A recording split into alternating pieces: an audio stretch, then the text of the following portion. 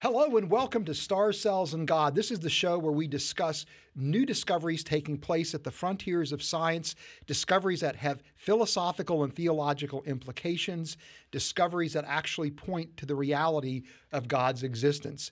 My name is Fuz Rana. I'm a biochemist and a Christian apologist, and I'll be the host for today's program where we're going to be talking about wolf predation and chimpanzee sign language. And before we get into this discussion, I just want to encourage you to subscribe to our channel, Reasons to Believe on YouTube. Click the bell icon so that you can be informed of our new videos. We release new episodes of Stars, Cells, and God every Thursday. And our website, reasons.org, is full of excellent resources on a variety of topics. To learn more, go to www.reasons.org, or you can follow us on social media at RTB_official. I'm joined in studio today by Dr. Kyle Keltz, who is a philosopher of religion. And so Kyle is here at Reasons to Believe as part of our Visiting Scholar program. So Kyle, it's a real pleasure to have you here with us today. And I'm grateful that you're going to be joining us for this conversation because the first discovery we're going to talk about today has to do with wolf predation. And you actually did your PhD thesis on the issue of animal pain and suffering. And so really looking forward to having you on the show and looking forward to your insights into this really challenging philosophical question with respect to God's existence and God's goodness. So welcome. Yeah, thank you for having me on the show, Fuzz. I love the show format. I was looking at the videos on YouTube, and it just looks like a lot of fun, and I was excited to come on because really, you know, the format really, I think, captures kind of the essence of Reasons to Believe. You know, it's really great to see you guys get on there and just have fun and talk about new discoveries, and I was excited to talk about this to you this morning because, like you said, it has a lot to do with what I covered in my dissertation and in my studies on the problem of animal suffering. And believe it or not, even the ape gestures and the ape sign language is going to touch on that too. So I'm looking forward to talking about it with you. So. All right. Well, thanks, Kyle. Well, let's go ahead and get started this morning. And I'll kind of ease into my discussion of wolf predation by talking about my experience growing up in West Virginia. I mean, if there's any place in the world that I would call home, it'd be the hills of West Virginia. So I'm a mountaineer at heart, and I've just got incredibly wonderful memories about growing up in West Virginia. And one of those memories that came back to me as I was preparing this discovery had to do with what it was like during deer season in West Virginia. Now, my father didn't hunt, so I didn't grow up hunting, but almost all of my friends hunted and their families hunted. And hunting's a way of life, you know, in West Virginia. I think you're from Texas, so you understand Yes. what I mean by that. And so people like to hunt for the sport, but, you know, for most people, they also hunted as a way to put food on their table. You know, poverty is pretty rampant in West Virginia, and it was when I was growing up. And so a lot of people, the way they actually were able to eat meat was through hunting. Mm-hmm. And deer season was a big deal, you know, because my friends were always excited when deer season opened.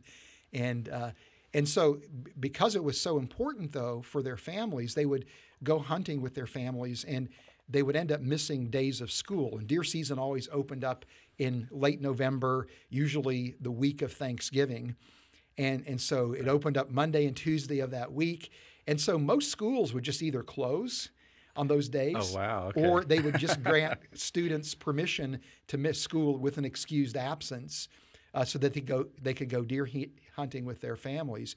But of course, in states like West Virginia, where there's a very large deer population, hunting is actually really important, not only in terms of, again, people being able to feed their families, but it's important for natural resource management. You know, if you don't cull the herds, the herd numbers will grow to such an extent that deer will starve or they'll become very sick and infectious agents will start spreading through the population. So this hunting is a very critical part of again, managing the herd numbers and the health of the herd. And this has led, I think, a lot of ecologists to ask the question, is hunting actually a better way to manage herd numbers, or is it better for natural predation to be the way in which herd numbers are controlled? And that leads us to this paper that I want to talk about that was published recently in a journal called, I think, The Frontiers of Ecology and Evolution. It's written by a team of researchers from Michigan Technological University, and they were interested in a number of things in this paper. One was the effect of wolf numbers on, again, on moose populations on the Isle of on the Royal Isle, or sorry, the Isle Royale, which is in Lake Superior, and I'll show you a map of that in a minute. But they also were interested in really bigger questions too, like, what is the influence of selective predation on herd health? Because and that concept refers to the idea that many times predators, when they go after prey, will select certain members of the group. Right? They'll either go after juveniles or older individuals or sick or weaker individuals. And so the question is, what effect does that have on herd health? So they were looking at a number of questions, the influence of natural predation versus hunting, the influence of selective predation. They also were interested in what effect does predation have on the occurrence of genetic diseases within a herd population. And so a lot of things going on this study. And it was really a 45-year study where the researchers would travel from Michigan Technological University in Houghton to, again, the Isle Royale National Park. And so here's a map showing Houghton, Michigan, in the Upper Peninsula. That's where Michigan Technological University is located. And by the way, I actually lived in Houghton, Michigan for 2 years of my life. When I was from 2 to 4 years of age, my dad was a professor in physics at Michigan Institute of Technology, which is what MTU was known at in those days. But they would essentially, they did their work on the Isle Royale, which is an archipelago in Lake Superior. And it's a national park, so it's protected land. And here's what it looks like in real life. So it's a beautiful setting. But they would travel to the Isle Royale, again, for 45 years, looking at the numbers of wolf on the island, or wolves on the island, the moose population. They would do this in the winter through very careful aerial surveys. In the summer, they would go onto the island and do field work. They also would, when they discovered moose carcass, they would study the moose carcass to determine the age of that individual when it died. Mm-hmm. So with juveniles, they could look at tooth eruption patterns. For adults, they would look at micro-anatomical wear on the teeth. They could determine whether the moose died from starvation and malnutrition by looking at bone marrow. They could determine if the moose died from predation, because they could look for field signs that would indicate that the moose was actually attacked by wolves. And then the last option would be accidents. Those are the three causes of moose death: disease, disease is another one, but starvation, basically predation, and accidents are the primary causes of death. But they also studied the skeletons of the moose to determine if they suffered from osteoarthritis. And the reason why they did that is osteoarthritis will, evince in the moose skeleton, and they could grade it as to whether it was mild or severe osteoarthritis. But this disease has a genetic component, so they were using this as a proxy for the transmission of, or the occurrence, not the transmission, but the occurrence of genetic diseases within the moose population, where genetic disorders are an example of a non-communicable disease versus a parasite or other infectious agent. So this is how they were gathering the data. What a commitment to do that over the course of 45 years. Yeah. 45 years, and all I have to show for it is one article. Yeah, one paper published. No. So anyway, let me quickly just find the results here. So what they discovered was something, again, really interesting, is that they had evidence that the that the wolves would go after either juvenile moose or older moose. And this is actually important because they tend to be weaker members of the group that are more vulnerable. But these are also two populations within the moose herd that actually don't contribute to the reproductive fitness of the herd. Juveniles are too young to reproduce, and the older individuals are too old to reproduce. So this actually improved the reproductive fitness of the herd by selective predation. But in addition to that, they saw that there was very little evidence that the moose would actually kill prime-aged individuals in the population. And if they did kill a prime-aged individual, it would be an individual that was suffering from severe osteoarthritis, which compromised its mobility and made it more vulnerable. And this is important because it actually eliminates or reduces the occurrence of osteoarthritis in the population. So they extrapolate, saying by having the wolves prey on members that are suffering from genetic diseases, it actually makes the overall herd genetic makeup much more healthy and much more robust. So the wolves are playing a very important role in maintaining the reproductive fitness and the health of the moose herd. Interestingly enough, they discovered that for older individuals, whether they had osteoarthritis or not had no bearing on whether or not they were killed by the moose. It was only really impacted prime-age individuals. And this makes sense because older individuals are losing vision, they're losing their sense of hearing and sense of smell, they're losing muscle mass, they're just less mobile, they're more sedentary, they're not able to respond to things happening around them.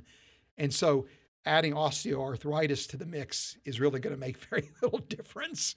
They're so vulnerable that whether they have arthritis or not is really has no bearing on things whatsoever. But anyway, so that really interesting study that again shows that wolf predation really has a really big impact on the health of the herd. Right, the reproductive fitness of the herd. It has an impact on the genetic robustness of the herd.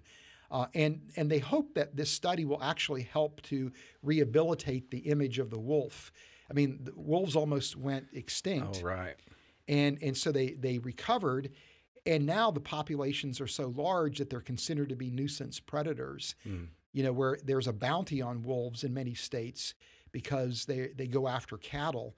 And what this study shows is that if you actually overhunt wolves and reduce their populations, it's going to have a negative impact on the health of herd animals that are naturally occurring. And so part of their argument is that we really need a better strategy for managing wolf numbers than just indiscriminately killing them because they're nuisance predators. But also what this study shows, and this again impacts people that like to hunt, is that hunting is actually a less preferred way of managing herd population numbers than natural predation, because hunters go after the prime individuals, right? The prime-aged individuals, the healthiest individuals in the herd, whereas natural predators are going after those members that are weak, that are vulnerable, that actually compromise the health of the herd. So even though hunting is necessary in many places because there's not natural predators, it's still, so hunting plays an important role, but the preference would be natural predation, not hunting, as a way to control herd numbers. Now, this is where I'm hoping to get you involved in the conversation now that I've kind of summarized the work. This has really important implications for the whole issue of animal, death and suffering. And you wrote a book. I should have brought the book down with me into the studio. That's your dissertation that's published, where Right. you handled this whole issue of animal death and suffering. And surprising to me, at least initially, but then the more I thought about it, I understood why this is such a big issue for many people that are atheists, that are skeptics, is that the idea of animal pain and suffering really, for many people, impacts their perception of God and His goodness, right? If nature is red in tooth and claw, and there's animal death and pain and suffering that characterizes the natural order, how could this be the handiwork of a God who's all powerful, all knowing, and all good, right? Right. You wouldn't expect a world that's red in tooth and claw. And so either God doesn't exist because of that logical incompatibility, or if He does exist, He's not all powerful or all knowing or all good, right?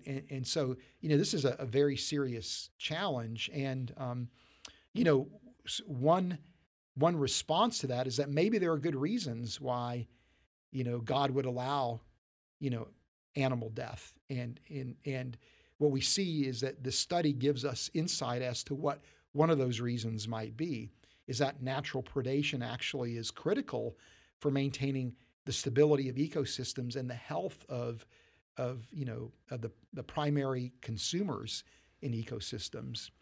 Yeah, and the benefits of it go even just beyond the herd or that one group that the predators are going after, right? I've seen studies that talk about how it not only keeps that population healthy, but it also protects other more vulnerable prey groups from getting dominated by this one prey group, right? Have you ever looked at studies like No, that? that's fascinating. So Yeah. tell me more. So. Well, I can't think of like a specific example, but it would be like having moose or and then having another group that the moose might dominate the island, and then that other group would hurt from it. So whenever the wolves prey on the moose, it would help the other more vulnerable population. And also, if the prey populations, a lot of times, especially in these predator-prey relationships, if they get overpopulated, that also hurts the vegetation, because Right. then they start overgrazing, and it generally just hurts the entire ecosystem. Right. So isn't that, it's really, when you think about animals eating each other, like you said, the first thing we think is that's terrible. What good can come out of that? But then they study it, and it really looks like it's something that's just built into creation, and we realize that if we didn't have animal predation, the world would be so much more different. Yeah, well, and I think what this study really highlights is that if it wasn't for wolf predation, there would be more suffering not less suffering. Oh, right. Right? Because now the Yeah. herd is genetically not healthy. It's the numbers would swell to the point where the moose would actually, begin to starve and suffer from malnutrition, because there's not enough food. It could trigger an ecosystem collapse if they overgrazed. And it's really interesting because they noticed that in the field studies that when the wolf numbers were higher, there was very little incidence of osteoarthritis in the moose population. And when the wolf numbers were lower, there was a greater occurrence of osteoarthritis in the population. And so, again, the herd is just healthier, and there's less pain and suffering, ironically, when there's actually active predation, not more pain and suffering. And so you see this as part of an elegant design of nature, not something that reflects, I think, the malevolence of a creator, or the capriciousness of a creator. Right. And this really kind of touches on kind of this tension that I saw when I was studying the problem of evil and the problem of so-called natural evil, because we see like the Bible and philosophy kind of point us to this idea that God created the world to point to himself. Like he created the world to glorify himself. And, I know sometimes, like young earth creationists and others think that, well, this is just a fallen world and animal death is so evil. And it just shows how bad human sin is because it's the result of human sin. But it's always kind of scared me to try to put this label on creation like it's this horrible thing, because that seems to be in tension with what the Bible is saying, right? Because and I know this is something RTB teaches, is that when you look at the Psalms, the psalmist is saying, the psalmist mentions that God gives the animals their food. Yeah. And is praising God for this. So this seems to be kind of like a post-fall thing, and even animals getting their food, prey and predators getting their food is something that we can that points to God in some way. But also some more tension that I saw was so we're trying to say that God creates this, like something's wrong with the world, but at the same time when we look at the world, it looks like it wasn't a mistake. It looks completely like designed, and it's this fine-tuned machine that is here to make us survive. But the tension becomes, well, how come human beings die in this? Why does it kill us every once in a while?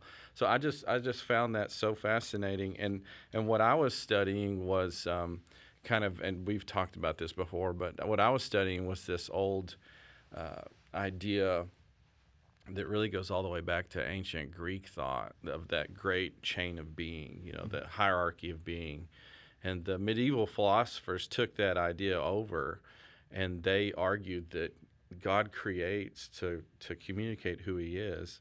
And when he creates something, any world he's going to create is going to be finite. So it's going to have a limited amount of resources.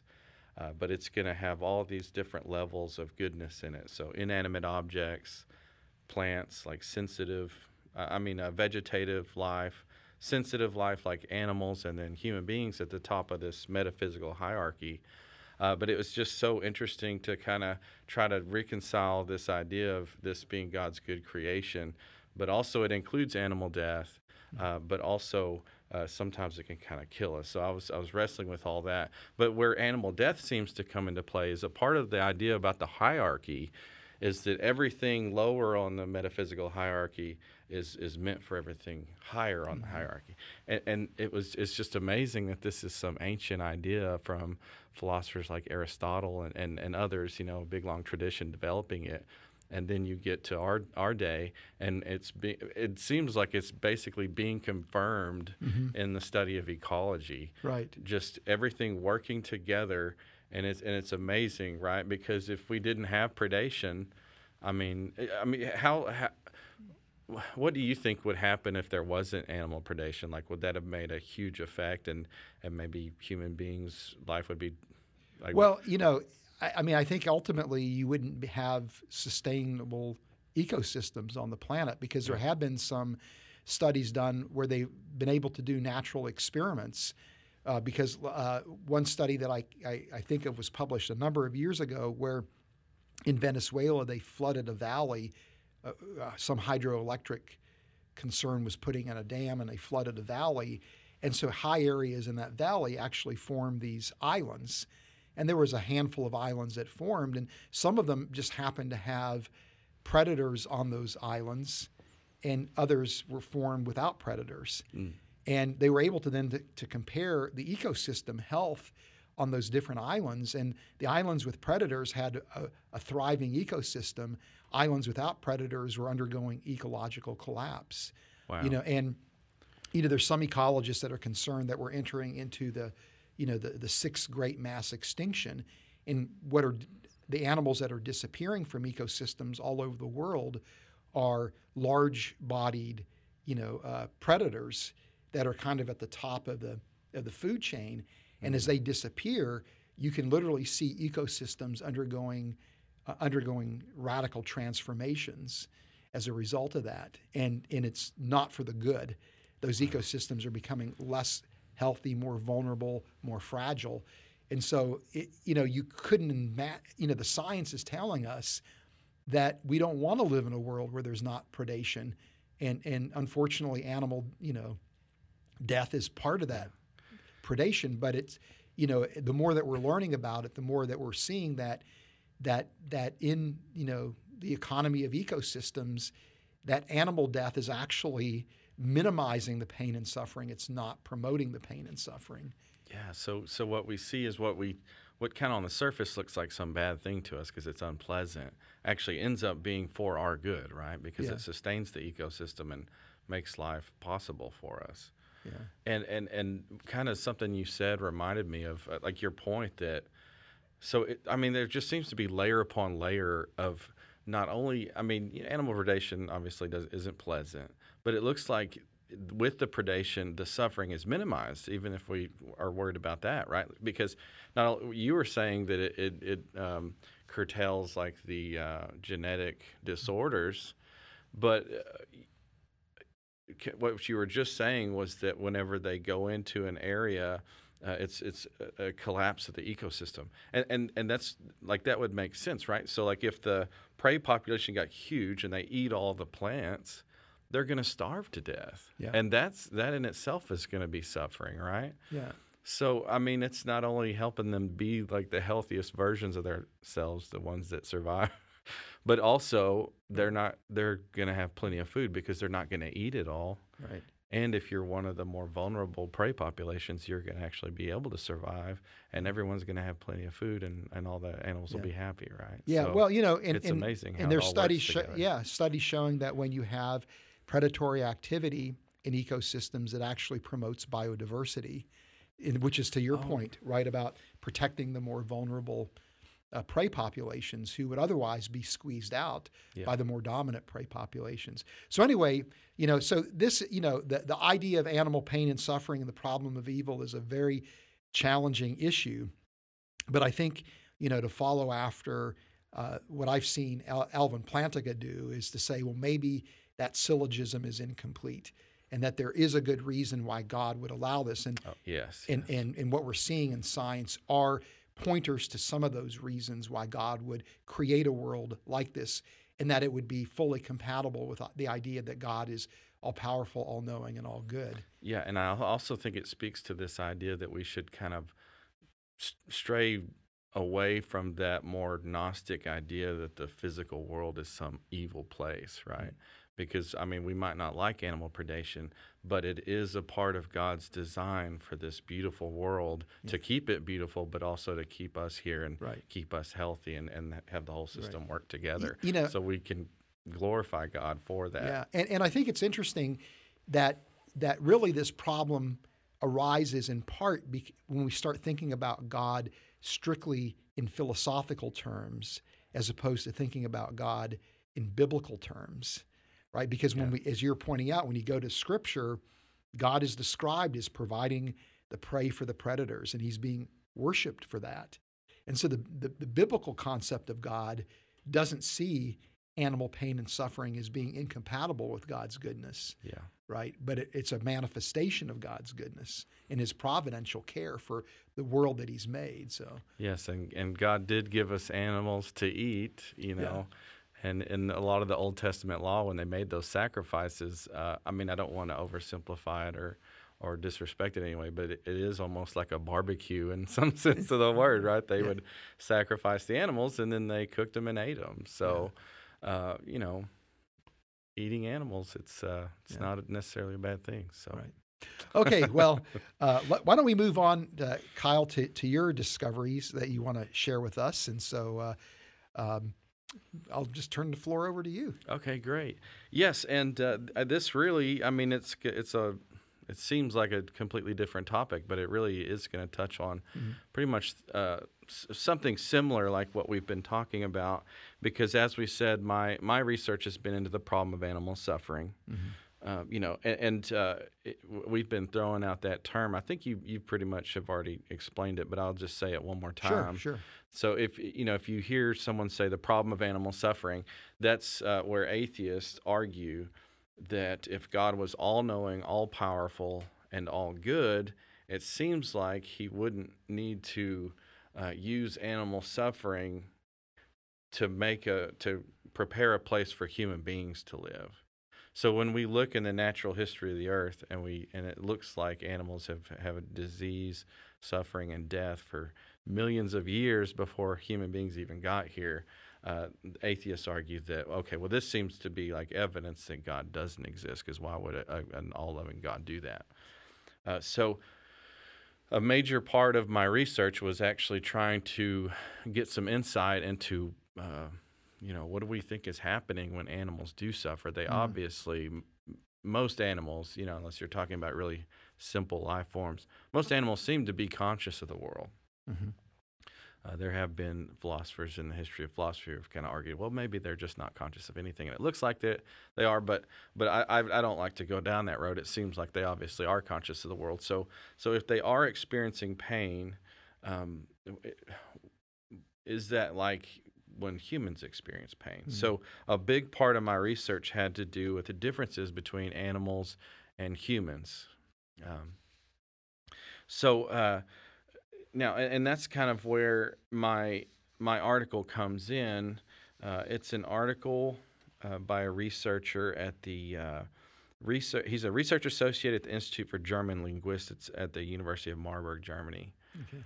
I've never been there. I looked at a picture of it. It looked like Hogwarts. I was kind of jealous that he gets to work there, but but it's called Overlooked Evidence for Semantic Compositionality and Signal Reduction in Wild Chimpanzees. So one thing I'm really interested in, especially because I've been concerned about the differences between humans and animals, is language. Why is it that human beings have language, and why is it and do animals have capabilities like humans do? It's a really important. A big part of my defense of theism against the problem of animal suffering is that I don't think that, and I think there's also biblical reasons for this, but philosophically, I don't think that animals basically are self-aware. I don't think they have souls like human beings do. And there's an argument that actually, a philosophical argument that actually pulls all this out.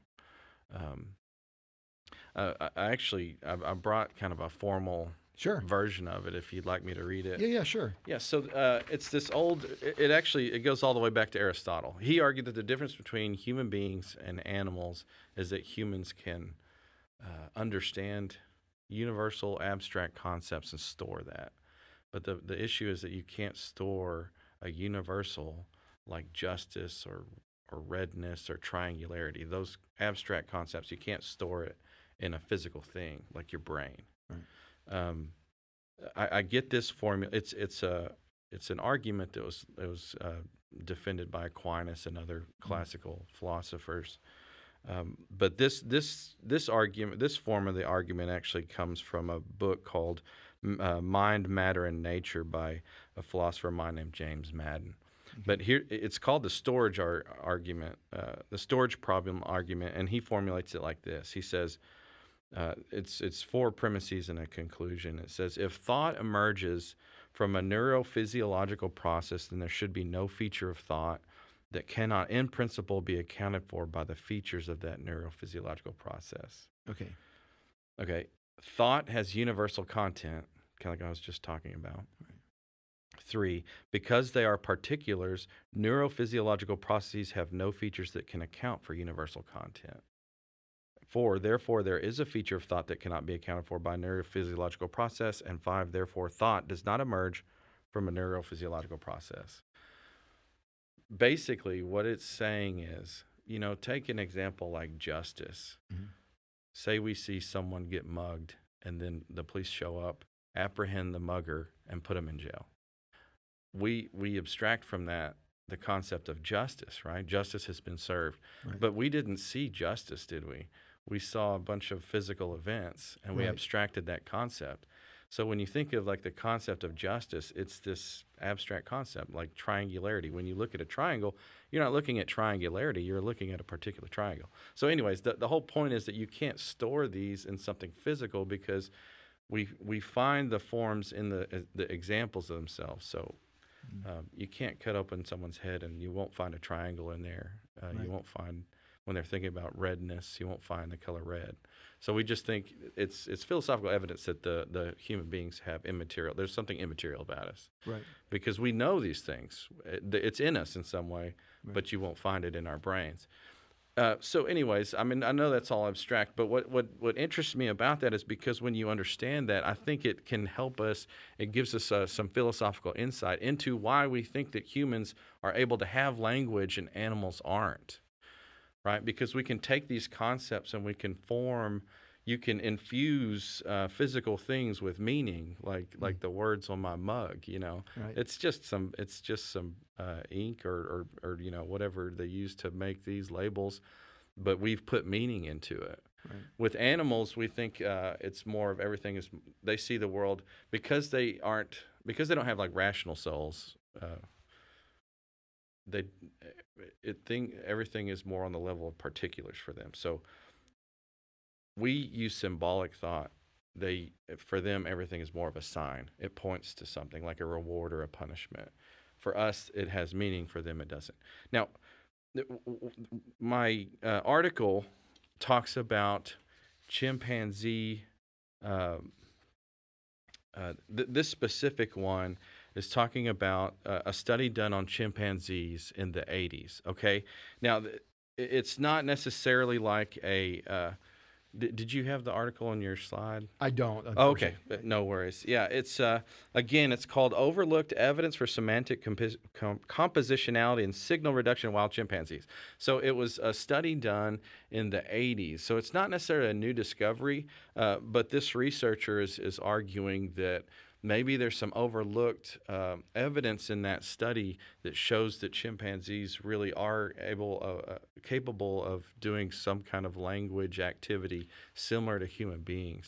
So the researcher is actually going back to an older study and mining data and Yes. looking at it with fresh eyes. Okay, got it. Right. Got it.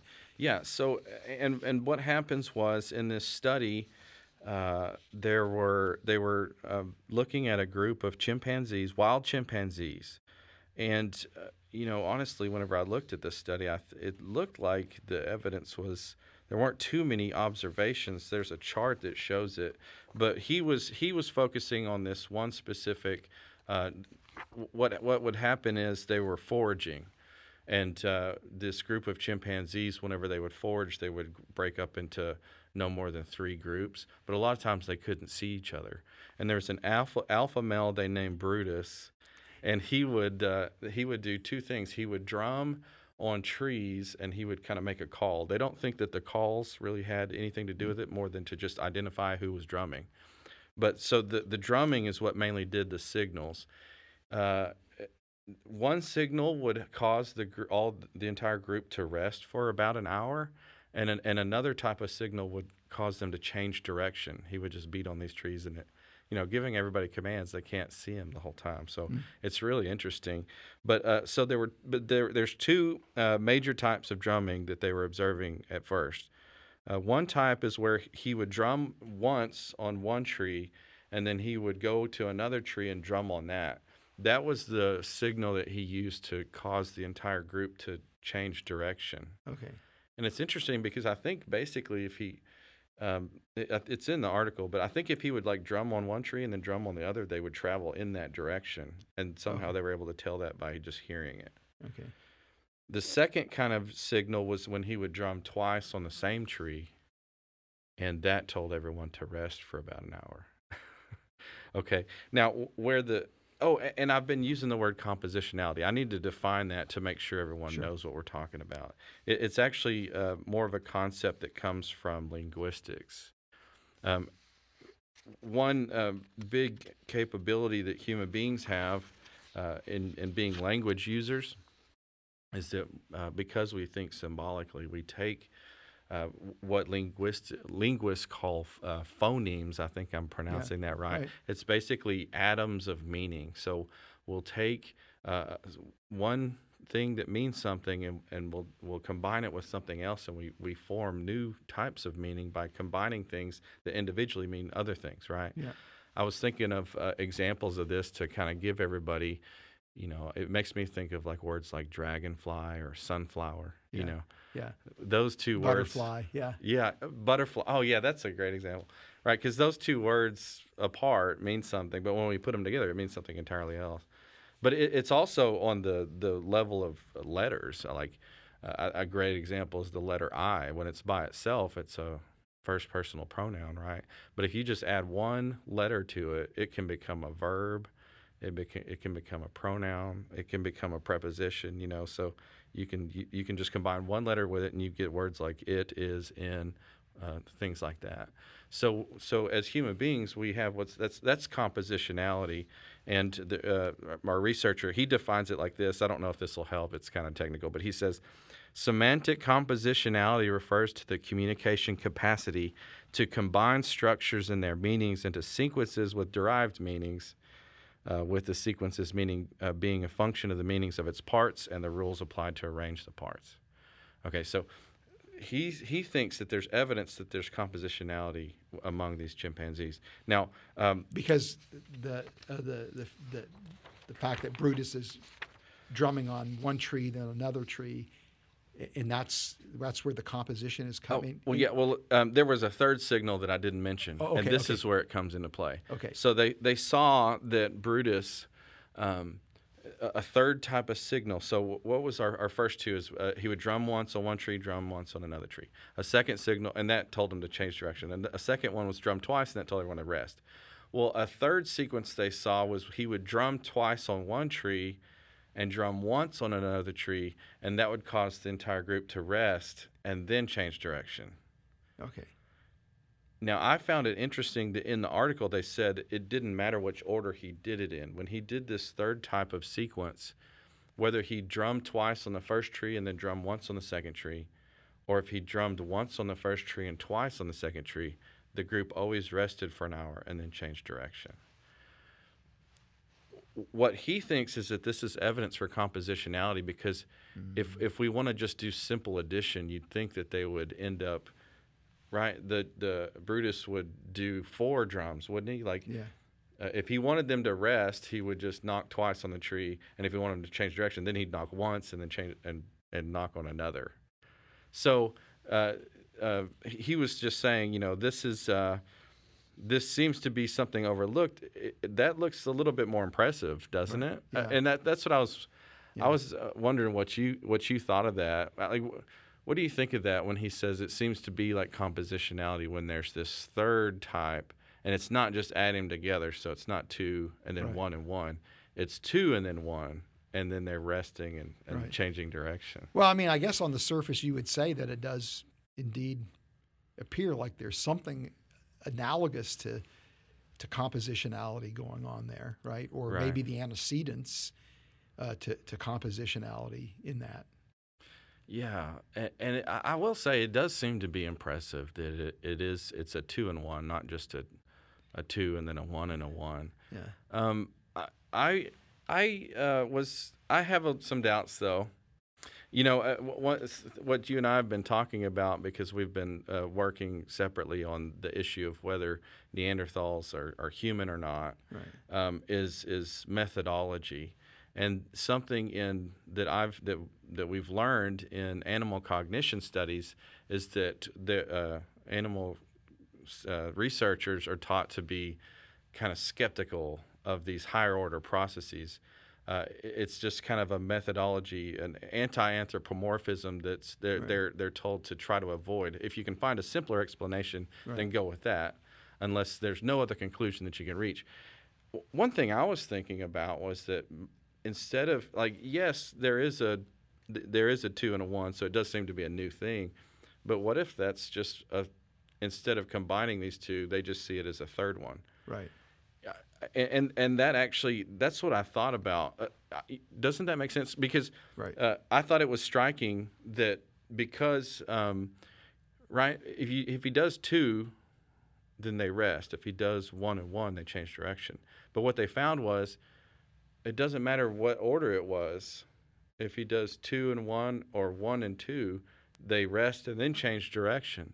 Wouldn't you think that if it was compositionality, that when he did one and then two, maybe they would change direction and then rest, Right. but they didn't. So I was wondering if this seems to be more like a case of just a third signal. Right. Right. Like instead of like maybe thinking too much into it. Instead of them hearing, combined signals, it's more like them just hearing three, and Right. it's a third type. Yeah. But I wanted to talk to you about another study that kind of, I think, sheds even more doubt on it. Okay. I found an article.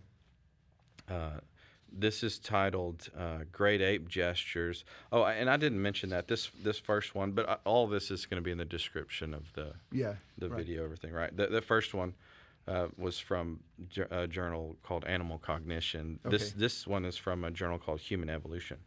It's from the 90s, but I think it was very relevant to this. It's titled "Great Ape Gestures: Intentional Communication with a Rich Set of Innate Signals." There was a group of researchers who studied great apes in the 1990s, and it's a little bit different. They were studying ape gestures, and this is really impressive. If you look at this article, what they found was that in great ape communities. Now, and great apes, this includes chimpanzees, right? Yeah. So we're talking chimpanzees, gorillas, bonobos, and all sorts. Yeah. They found that within these communities, they have like 70 to 80 different gestures that have different functions. One thing I thought was kind of interesting is that a lot of them are found to be redundant. They mean the same thing, and if an ape is like trying to get a point across, or however you'd say it, and it doesn't work, they switch to another one that means the same thing. Okay. They get kind of upset, and they try to do that. Now, but the main point, and I was just going to highlight just a couple things from the study. I think, and I thought this was amazing, but what they were saying is that there are about 70 to 80 gestures in these communities. What they found was the gestures are the same across species, ape species. Interesting. Right? And this led the researchers to conclude that the gestures are more innate. They had a couple issues with it. One was that they didn't think that every ape had all the time and the know-how to teach every other ape and to understand all 70 to 80 gestures. Right. But also the fact that the same gestures were used across gorillas, chimpanzees, bonobos, all the great ape families. They just thought this looks a lot more innate than culture, right? Because a prediction you could make if they're creating meaning like humans do, you would assume that not only intraspecies, the different groups would have different signals, right, but also especially across great ape family, they would have totally different things. But you see that they all have similar gestures. Right. So I had a couple of things highlighted. One of them was just a quote from the second article. He says, or they say, it is not only simpler to view each species' repertoire as largely determined by biology, but this also explains the available facts well, accounting for the phylogenetic distribution of shared gestures shown in Figure 1. They listed a bunch of them. Another interesting thing was that they didn't think that there was evidence for compositionality. Ah, interesting. Among all those 70 to 80 gestures. And I had a quote on that conclusion as well. They say, all ape species sometimes produce gestures in series as well as making them singly. Several studies have examined whether structured conjunctions of gestures modify or change the meanings of individual gestures. The results have been uniformly negative. No convincing report has been made, and this is in the 90s, but no convincing report has been made of any syntactical change of meaning based on co-occurrence with another gesture, and gestures given in a series have the same individual meaning.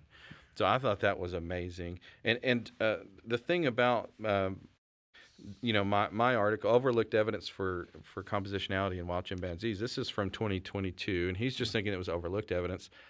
I think because it looks like their huge repertoire of 70 to 80 gestures looks innate. And because this study of these wild chimpanzees was done in the 80s, I think, if you look at that article, there were only like 22 observations Yeah. of this. So it was a very low set of observations. And I just think if they were able to, which I don't think we ever can because it was so long ago, if we were able to look at that population more, maybe we would find similar things as to the gestures. Right. And I mean, it's one alpha male doing it, so it would be really hard to study. But I'm skeptical that he was forming new meaning. Yeah. So in other words, when you apply kind of the broader understanding of whether or not great apes display compositionality, and by and large there's very little evidence, it becomes really interesting to think that this one particular study with limited number of observations is somehow overturning that broader understanding. Yes. Right. I mean, it's interesting because I think we want to be very careful about conflating animal communication with what we do as human beings, because again, animals are communicating with a set of signals, and we've had dogs and cats over the years, and there are just certain, you learn when you become a pet owner that dogs do certain things to communicate, whether they're afraid, whether they're happy, whether they're friendly, whether they're aggressive. Cats, through their, are communicating signals to one another. And, part of the deal as a pet owner is you learn to what the animal is trying to communicate with its body language. And, and that's a way in which you can, begin to understand your animal a bit better. But, dogs and cats are doing, in a sense, qualitatively what chimpanzees appear to be doing with gestures, right? That the cats and the dogs are born innately with this understanding of how to communicate, and then how to recognize what other members of their species are communicating with that body language. So animal communication is very real, but it's qualitatively different than what we're doing as human beings. Because we're representing the world symbolically, right? Yeah, we're understanding the world. We're representing it symbolically, and their language is more like signs that point to things, right? And and I think I've read studies about pets, and a lot of times pet owners we think that our animal understands us, right? But what studies have shown is that they're doing something called associative learning, which is mainly how animals learn. And so, like, whenever you make a certain gesture with your face or a certain posture, they associate that with the event that usually happens with it, right? So we think they understand us, but they're associating our actions with a certain result. Right. I had a basset hound named George, and this was really funny. I had him in college. Sometimes he loved the trash. He loved to just like get in the trash and eat whatever was in there, and he always got in trouble for it. Well, it was a bad idea, but if I ever left him in the house unattended, sometimes I would get home and I would come through the door and I'd say, "Hey, George," and he would just like look at me and kind of cower down, and I'd be like, "What did you do?" Because he was associating an overturned garbage can and my presence with a punishment. Yeah. And he, if he had more of a human mind, he would know that I didn't know he'd overturned the trash, so he shouldn't be, taking that defensive posture just yet. And not only that, but his activity is telling me what he did. So, but it is so relevant to the problem of animal suffering, because we think that this symbolic capability is it has so many philosophical and theological implications. When one of the biggest ones is self-awareness, and there's scientific evidence to back this up too. But philosophically, we think that whenever we have this knowing of the world, you not only know things, but you know that you know. Mm-hmm. And in that process, it builds this diachronic sense of self-awareness, this sense of this knower who's existing through time. And there's also scientific evidence that animals can't picture themselves in the past and the present personally. Right. But when you think about them suffering, it really is very different from what Right. we would experience, because we experience suffering as persons, as individuals, and Right. we also understand the world. So we say, this ought not to be happening to me. Right. I wish this wasn't happening to me. But there's nobody in the animal kingdom. There's no person in the animal kingdom who's saying, I'm suffering and I wish this wasn't happening to Right. me, or worrying about their death, or Right. something like that. So it's hard to wrap your mind around. And I tell people too, it might be impossible to imagine what it is like to be an animal that's suffering, because you're casting your awareness upon this question. Right. We're self-aware beings, and when we cast our awareness upon what it's like to be an animal, it's in that thought, that thinking of what it's like to be that is intrinsically self-aware. Yeah. So it's probably impossible to imagine what it's like. But all of this is just evidence that they don't have symbolic thought like us. They're not self-aware. They don't have language. Right. So their suffering is not like ours, and I don't think it's, when God allows animals to suffer, he's not allowing persons to suffer, so that it's not as morally significant as human suffering is. Well, Kyle, anything else? I think we're running close to the end here. So any other final thoughts before we wrap it up? Oh, I think that's it. I just really enjoy, coming to hang out with you guys at Reasons to Believe. And it's always just amazed me how much the philosophy, the science, and the Bible always come together and cohere and give us a coherent worldview. So why don't you quickly tell people the name of your book if they're right. interested in following up with some of your work on animal suffering? Yes, and my dissertation has several chapters that cover things that are similar to what we were talking about today. I wrote my dissertation on the problem of animal suffering, and it got published as a book with Wittgenstock, and it's called Thomism and the Problem of Animal Suffering. I used the philosophy of Thomas Aquinas to help me solve the problem, or to answer the problem. So that resource is Thomism and the Problem of Animal Suffering. People can you can find it on Amazon, Barnes and Noble, Christian Book, or Wittgenstock's website. Also, I have an academic website. It's just my name, bkylekeltz.com. Okay. It's BKYLEKELTZ.com. And I have actually kind of certain versions of the articles that I put together for my dissertation. So if people don't want to buy the book, they can at least read some of it as individual articles on my website. Not all of it's available, but that's another resource if people want to look at that. Okay, good. Well, thank you so much. Thanks for being with us. And then I just want to, remind our viewers and our listeners that the more we discover about science, the more we have reasons to believe. And so thank you so much for joining us on Stars, Cells, and God today. I hope this conversation was helpful and encouraging to you. And if you want to join in on the discussion, please comment on the YouTube video. We would love to hear what you think, whether you agree with us or disagree with us. We want to see and hear what you have to say. And remember to like this video and subscribe on our Reasons to Believe YouTube channel so that you can get more videos. New episodes of Stars, Cells, and God release every Thursday. So please make sure that you let other people know about it through your social media. And then last but not least, visit our website at reasons.org and follow us on social media, RTB_official. So again, thanks once again to all of you for watching and for listening. And until next time, God bless you.